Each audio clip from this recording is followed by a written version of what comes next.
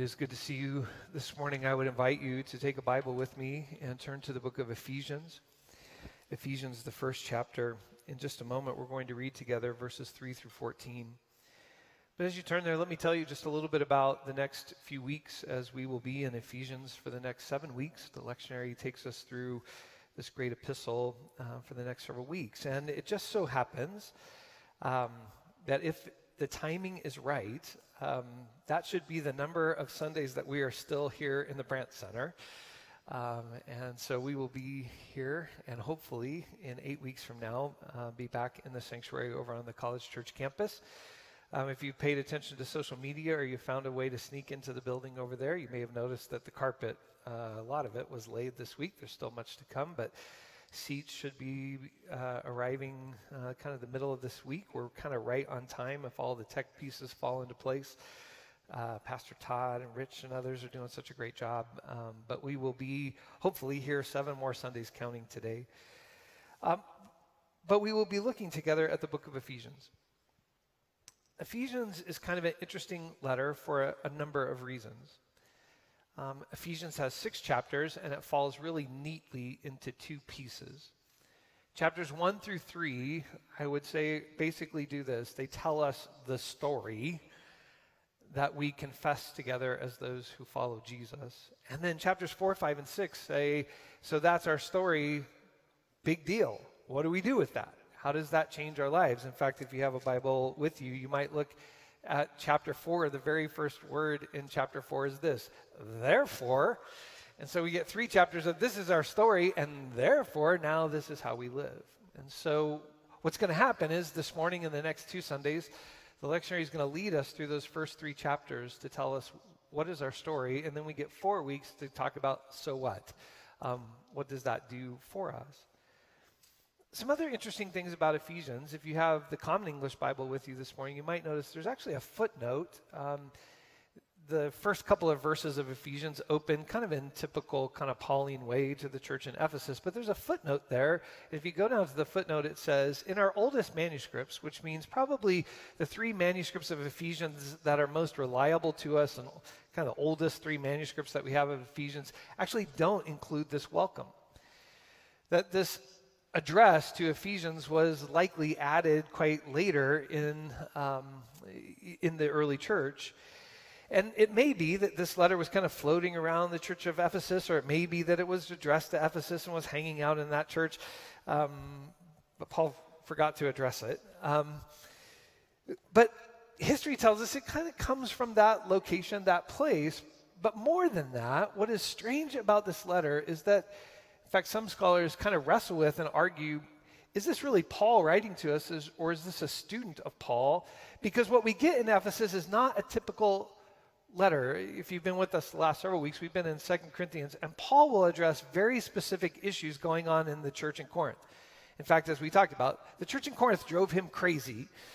And he would say, you've done this wrong. You're not eating the Lord's Supper the right way. You're having arguments with each other. He would address specific circumstances and situations. Ephesians doesn't do that. Like I said, it basically is almost like an overarching, here's our story, and now here's what you should do about it.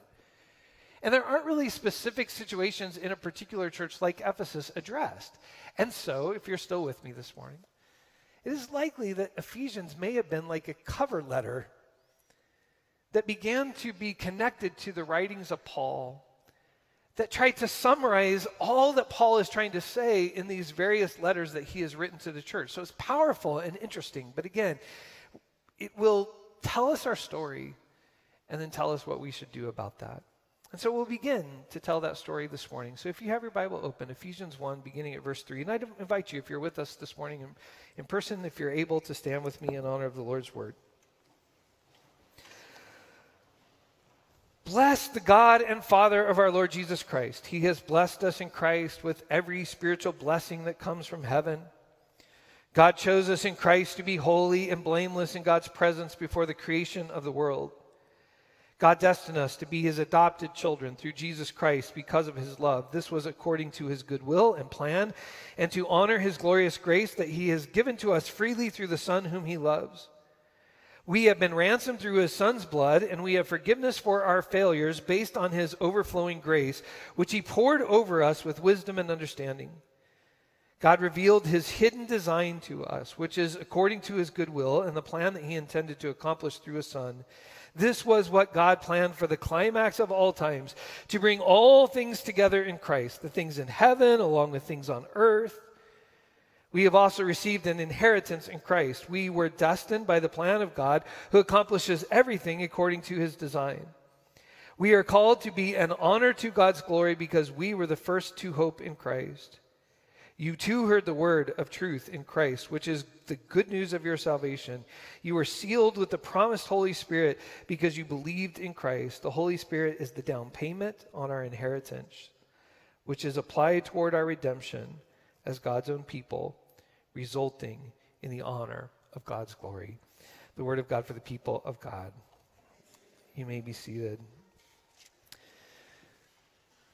So Paul, in very compressed ways, begins to tell us the story that is central not only to his own life, but to the life of all of those that he has brought into this thing called the church.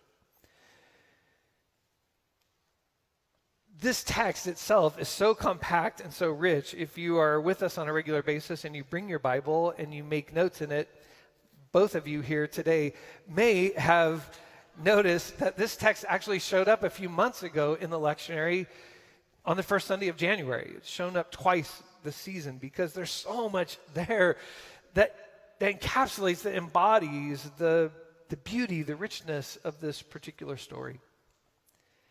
If we were to think about what is the story that shapes Paul's understanding of the world, my guess is it would go something like this. That what Paul sees in the scripture of his people, the Hebrew scripture, is that it opens with the story that God has created all things, and he celebrates this God who is over all and is the creator of all things. But God has created all things, and those things are good. That when God looks at the creation, he says, this is not just good, but this is very good. But as you probably know, part of that story is that this good creation that he has made, and in particular, the humans that he has created to be reflections of who he is, imagers of God, whom he has given free will, both to love and to reject him, that humankind has rejected those purposes, and now the story is rooted in this idea that this very good creation has entered into fallenness and brokenness. And that fallenness and brokenness is not just individual, it's not just we as individuals who have fallen into that brokenness, but that brokenness, that sin, has entered into the very systems and structures that are a part of our reality. And so we could think about the first 11 chapters of Genesis, and we see this very personally. We see Adam and Eve choose to partake of the fruit that they were not supposed to eat of. We see Cain, sin crouching at Cain's door, and Cain enacting violence against his brother Abel. But we also see the way, like in the Noah story, that it's not just individuals anymore, but it's the whole earth seems to be corrupt and filled with violence. And we see it not only there, but we see it later in the Tower of Babel story, that the sinfulness is not just individual brokenness, but it is this kind of corporate, systemic desire to live life apart from God's purposes and God's goodness. And because of that, it leads to all sorts of chaos, all sorts of tohu and bohu, all sorts of sinfulness and brokenness. That's the very basic part of the way Paul sees and understands the world. So what's God going to do? Well, in the text today, the way Paul tells the story, there are three key words. So if you have your Bible with you, I would love for you to circle three key words in the text this morning. The first of those key words is found in verse 5. God destined us to be his, and then circle this word, to be his adopted children through Jesus Christ because of his love. God destined us to be adopted children through Jesus Christ. And then in verse 7, circle this word, we have been ransomed through his son's blood. And then the third word is found a couple of places, but first in verse 11, we have also received an inheritance in Christ. So for Paul, we have this story of a world that is good, that ought to live into God's loving, fruitful, blessed purposes, but has fallen into all of this kind of chaos. So what is God going to do? Well, adoption. God, in his rich, steadfast love and mercy, refuses to let sin and brokenness and death get the final word. And so God adopts. Some of you in this room are children who were adopted. Parents who decided to take you in, to make you part of their family. My wife is gone, and Sophie is with her in Missouri visiting family.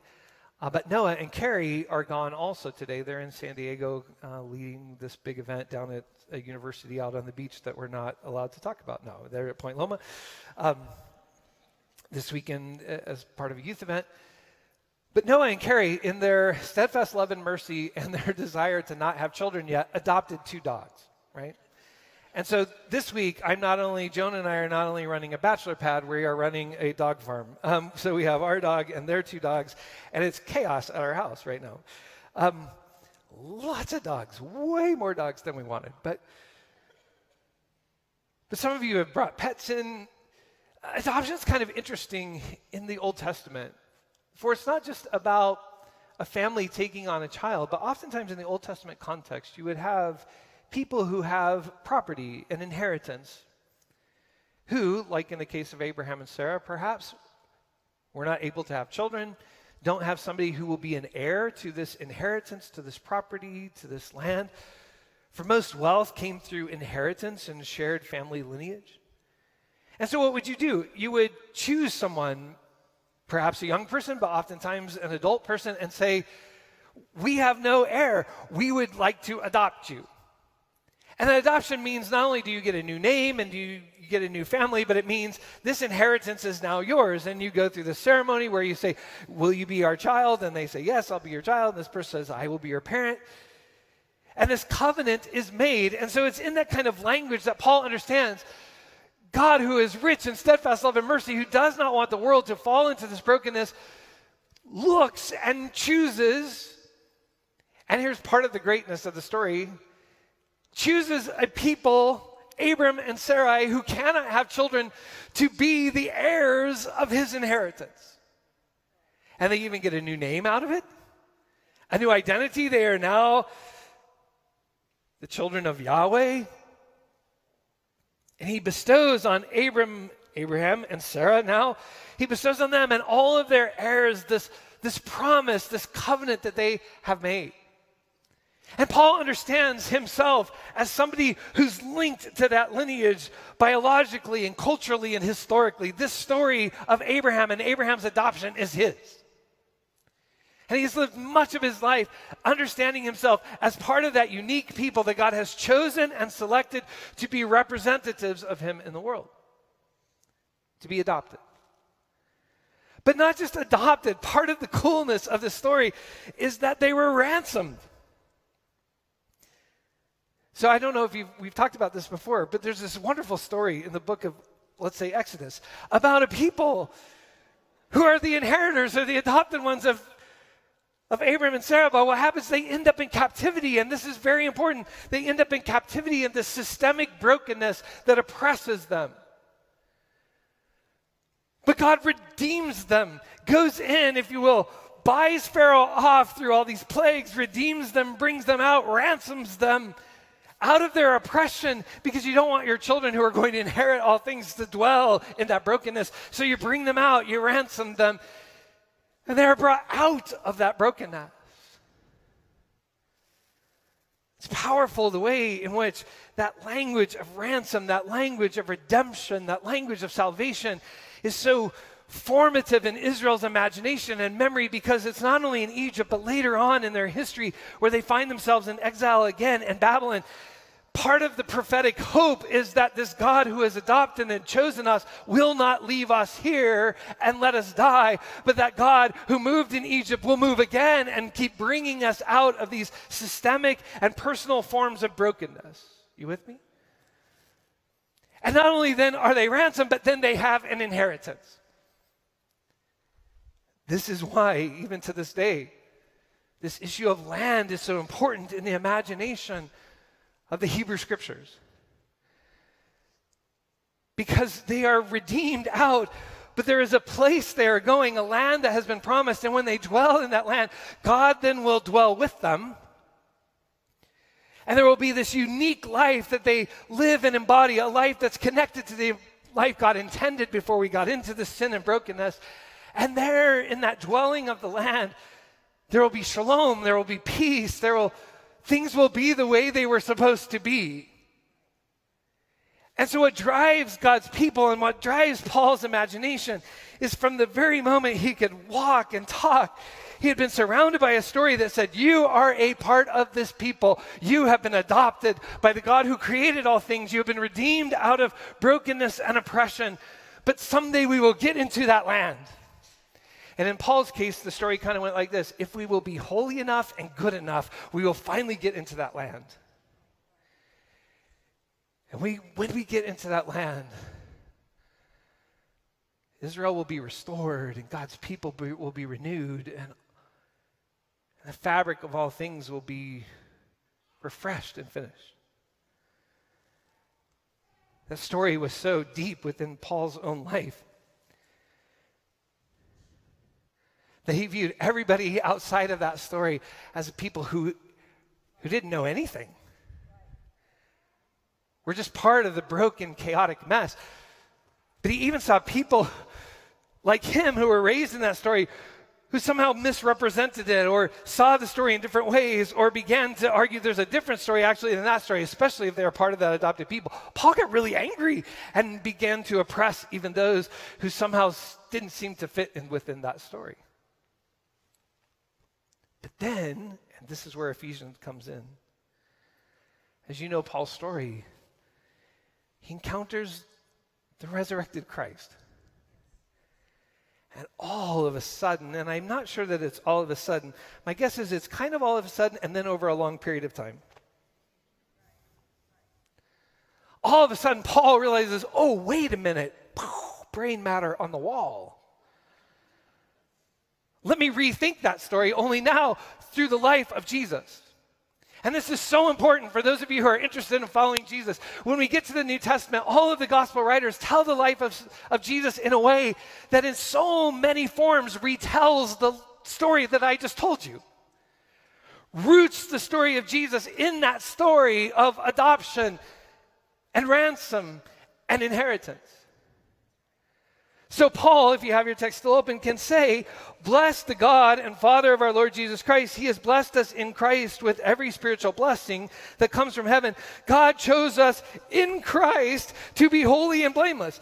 So the word that shows up over and over in these 11 verses is this, in Christ, and in Christ. Because what Paul can't believe is this whole story got retold. Theologians use the word recapitulated. Re-embodied. This whole story gets recapitulated in the life of Jesus. So now Paul tells the story this way. Oh, wait a minute. This story of God choosing Abraham and Sarah and adopting this people, oh, that's a good story. Do you want to know a better version of that story?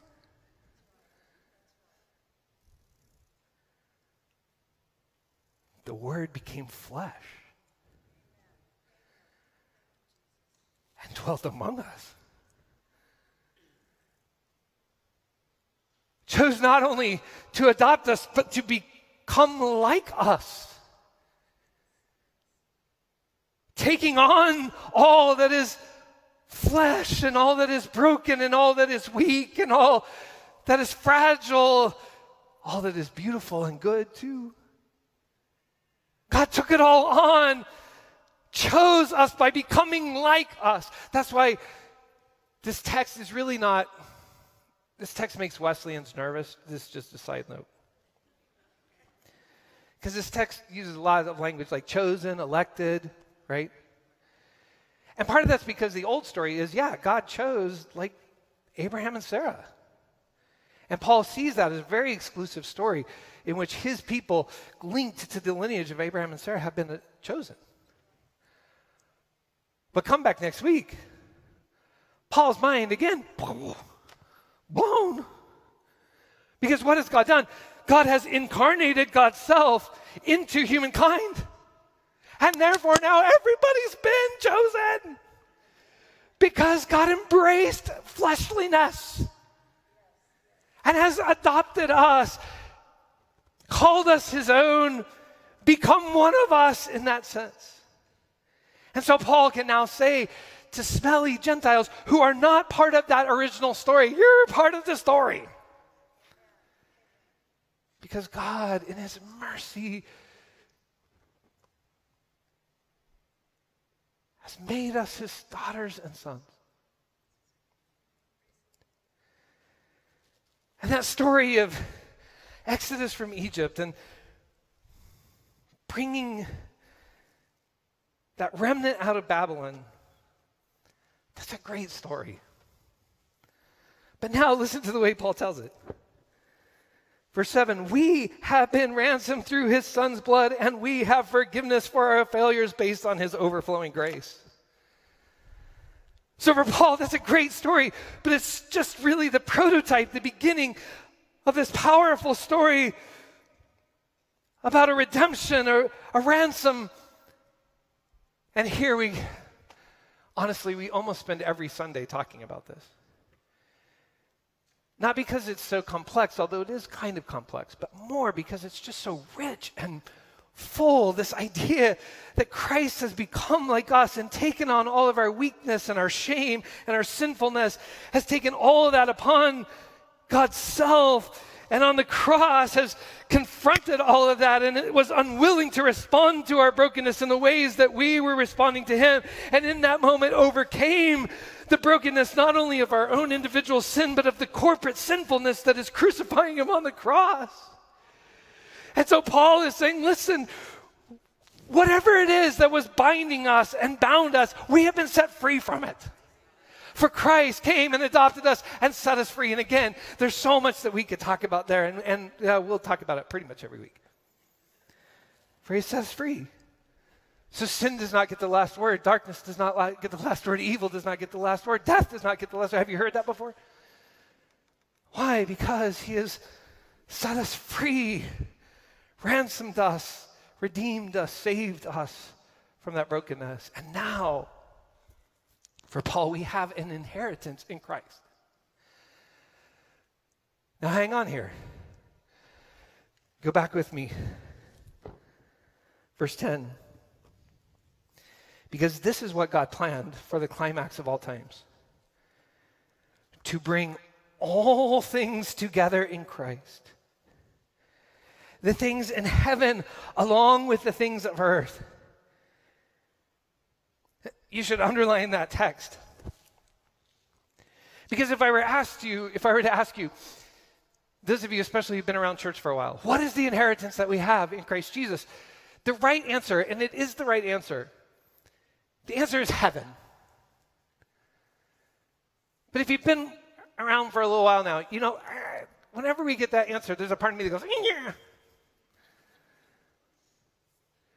Because oftentimes when we say heaven, what we imagine is our inheritance then is to kind of get out of here.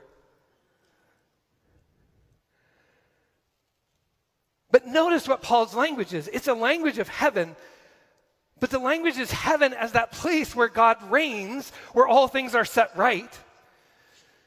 Since we're on a roll here, in the Old Testament, my guess is Paul imagined that as a kind of location within the temple, this place where heaven and earth are mixed together. That's why you have to purify yourself before you get in there, because it's the place where things are made right.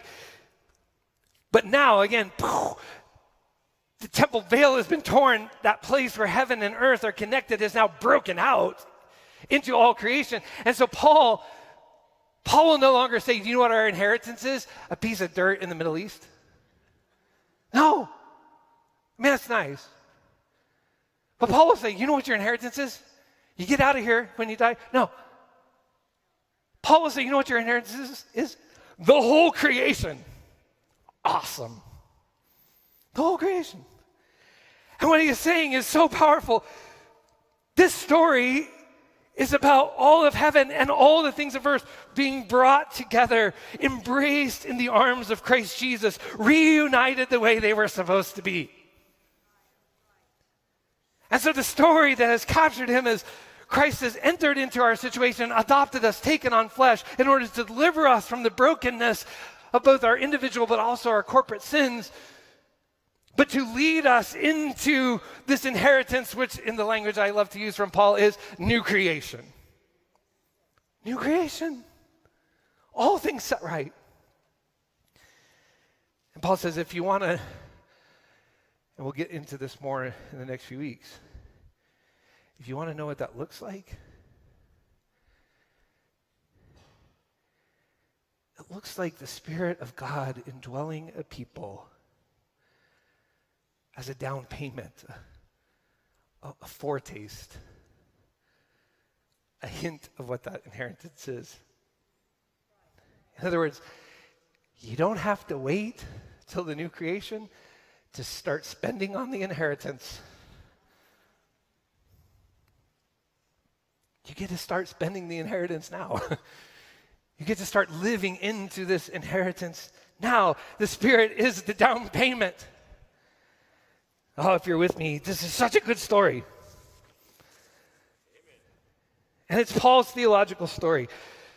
By the way, it's kind of fascinating. Some scholars will say it's fascinating how Paul is kind of telling a Trinitarian story. God, the Creator, has adopted. It is Christ that has set us free from the bondage of sin, but it is now the Spirit that leads us into this new creation. But some other parts of the story are really important. First of all, this is a story that is not just Paul's, but it is a story for everyone. If you have Ephesians still open, next week the lectionary makes us skip to verse 11. But if you have it open, look at the beginning of chapter 2. For the story that Paul is telling, that is in many ways his own story, now this is what he'll say. At one time, y'all, and that's not you like you, Diane. That's y'all like y'all. All y'all. That's in the Greek. At one time, all y'all were like dead persons because of the things you did wrong and your offenses against God. Y'all used to act like most people in our world do. You followed the rule of a destructive spiritual power. This is the spirit of disobedience to God's will that is now at work in persons whose lives are characterized by disobedience. At one time, y'all were like those persons. All of y'all used to do whatever felt good and whatever you thought you wanted, so that y'all were children headed for punishment, just like everybody else. However, God is rich in mercy. He brought all of us to life with Christ while we were dead as a result of those things we did wrong. He did this because of his great love that he has for y'all, for us. For y'all are saved by God's grace, and God raised us up and seated us in the heavens with Christ Jesus. God did this for you, but he did this also to show your kids and your grandkids, to show future generations the greatness of his grace by the goodness that God has shown us in Christ Jesus. Y'all are saved by God's grace because of your faith. This salvation is God's gift. It is not something you possessed. It's not something you did that you can be proud of. Instead, we are God's accomplishment created in Christ Jesus to do good things. Oh. If we were to have an old-fashioned testimony service this morning, which we are not going to do, but if we were, if you were raised in the church going to testimony services, they were always fun, right? Because, well, somebody was always going to tell a story they shouldn't tell, but if you grew up going to testimony services, what was fascinating about them was they were all the same, but different. So if we were to pass the microphone around this morning, and some of you for whom Paul's story that he is telling in Ephesians 1 is your story now too, Your story would be unique, but it would be the same. It would be a story that went like this. I had given myself over to that which was enslaving me deeper and deeper into brokenness. But God, who is rich in mercy, found me, adopted me, embraced me in my messiness as child, and didn't just sit there in the brokenness with me. But this is why we would sing this hymn at testimony services. But he brought me out of the miry clay.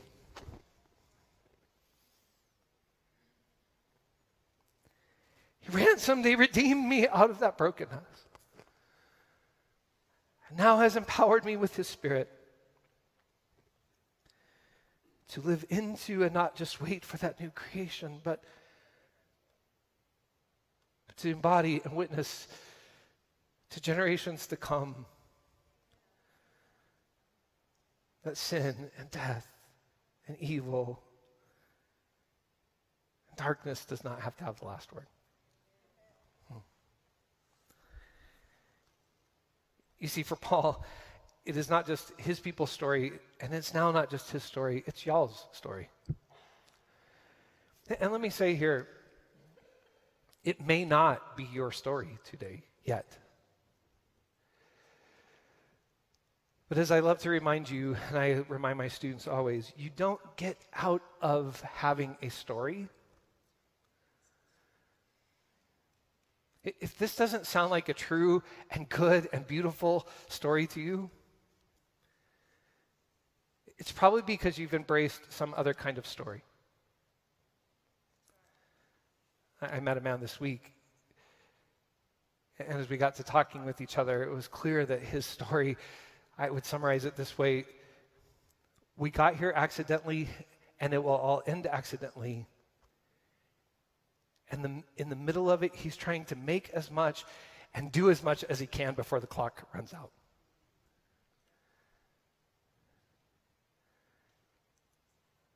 I tried to at least get him to be honest about what a sad story that is.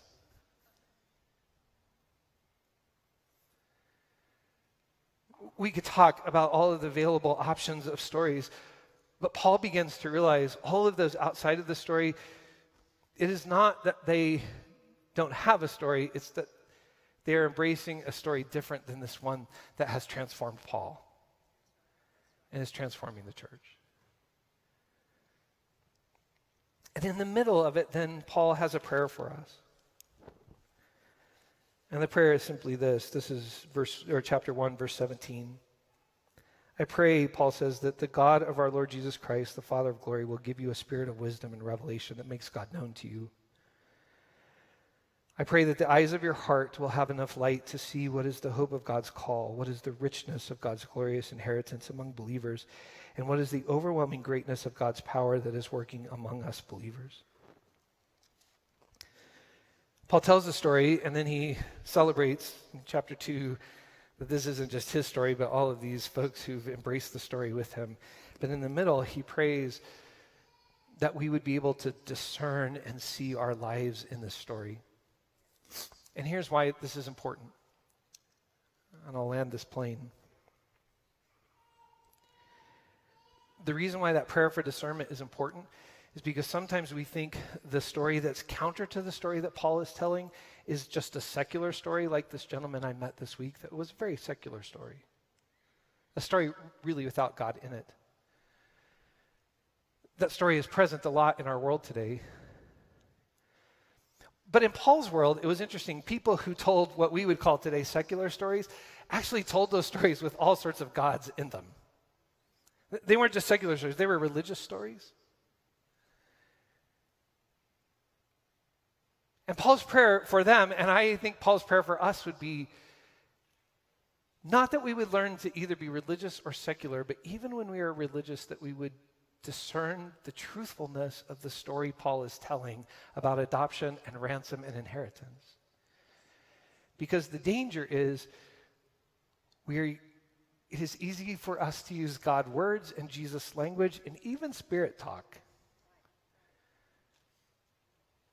By the way, that's what I was trying to do last week. Is to not get us to tell the wrong story using God language. For many of us here, we use God words, but we're still telling a story similar to Paul's first story, which is if we will just work hard enough, God will love us.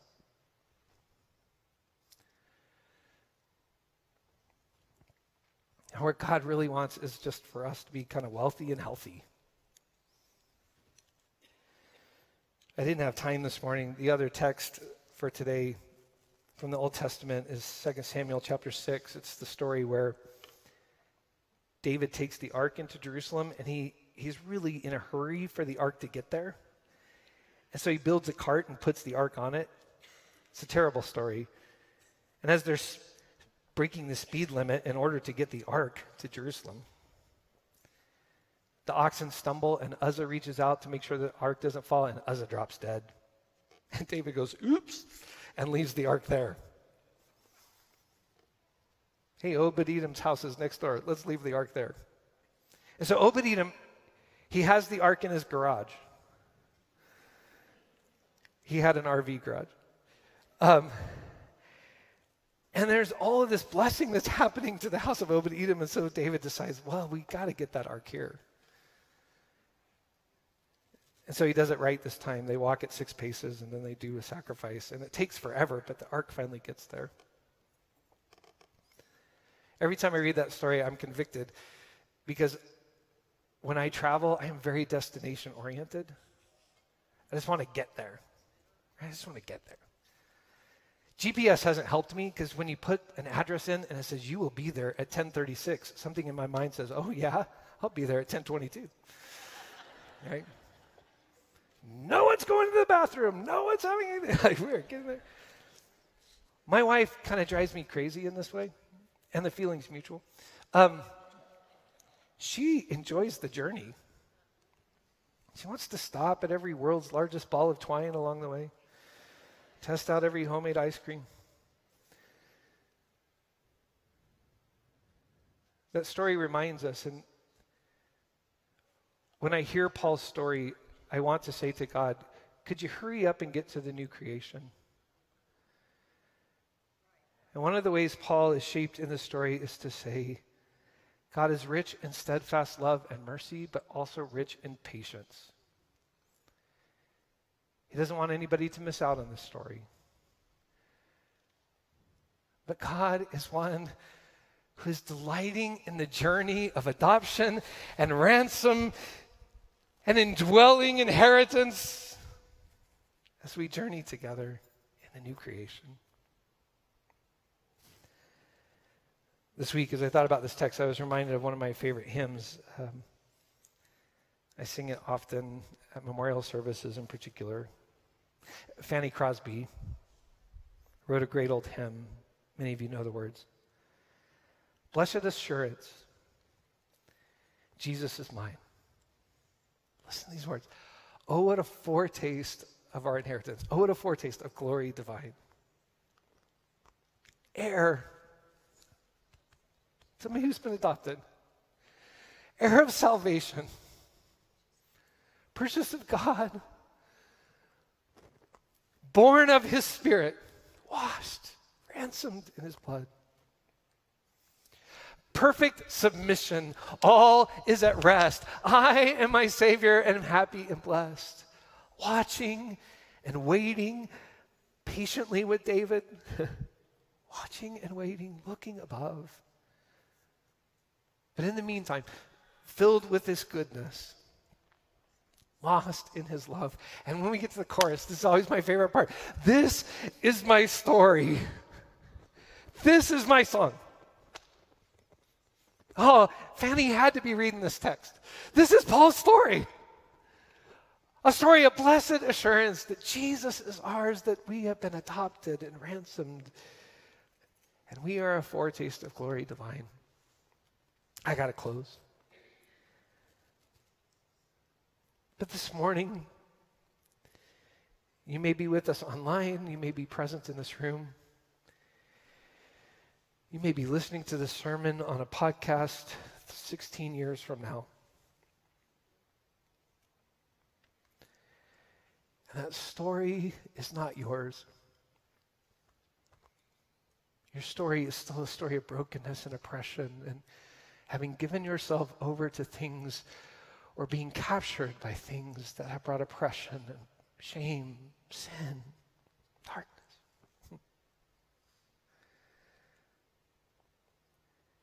It is not an uncommon story. It is the world's story. But here is Christ's story. You are his. He has entered into flesh to redeem you from that brokenness, to ransom you out, and to give you a spirit that will be a foretaste of the redeemed new creation where God is at home and where we don't hurt or destroy, and where God's love reigns over all.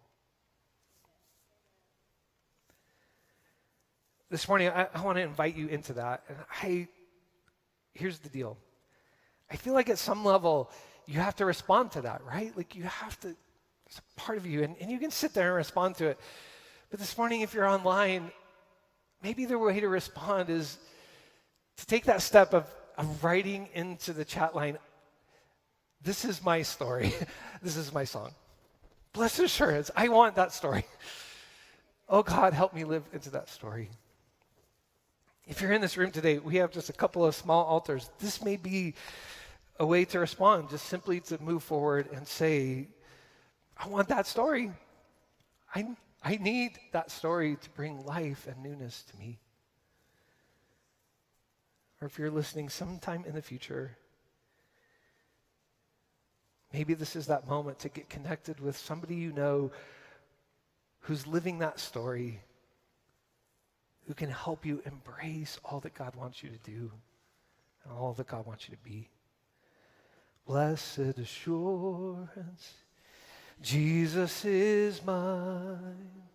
Oh, what a foretaste of glory divine, heir of salvation, purchased of God, born of his Spirit, washed in his blood. This is my story, this is my song, praising my Savior all the day long. This is my story, this is my song, praising my Savior all the day long. Just one more verse. Come if you would like this morning. Perfect submission, all is at rest.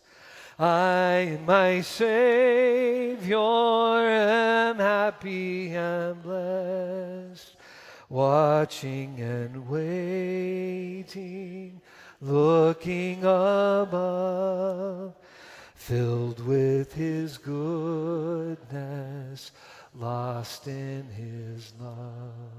This is my story, this is my song, praising my Savior all the day long. This is my story, this is my song, praising my Savior all the day long. If you'd say with Paul this morning, and with Fanny Crosby, and with the saints through the ages, this is your story. As we sing that chorus just one more time, would you lift your hand up? This is my story, this is my song, praising my Savior all the day long.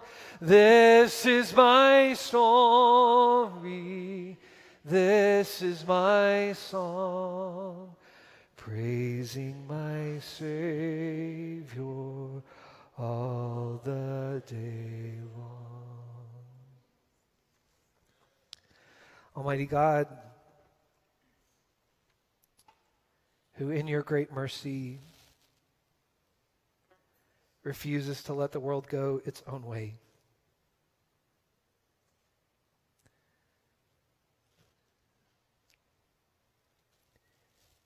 you have made us your children.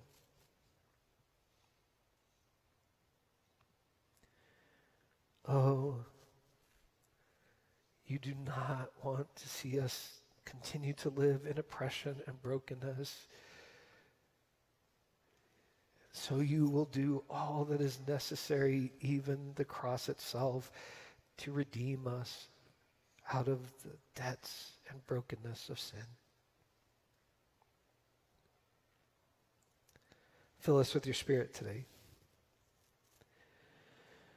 We're not waiting to live into the inheritance of the new creation. You gave us a down payment. And so may we learn to live and laugh and love and delight in the ways that you are making all things, including us, new. God, I pray for some who are here today, and I pray with Paul that you would give them discernment. For many of us live a false story. It just happens to have a lot of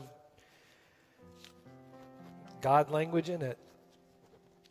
And we don't see the ways that it is not the story Jesus embodied and the story Paul lived.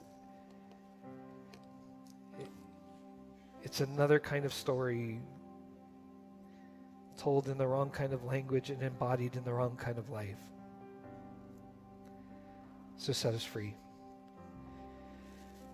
And I pray for some who are online today or present or who will hear this someday in the future, who are in situations that are messy out of their own making, or are in situations that are messy because of the sinfulness of others and just the broken, oppressive, evil principalities and powers that shape our lives.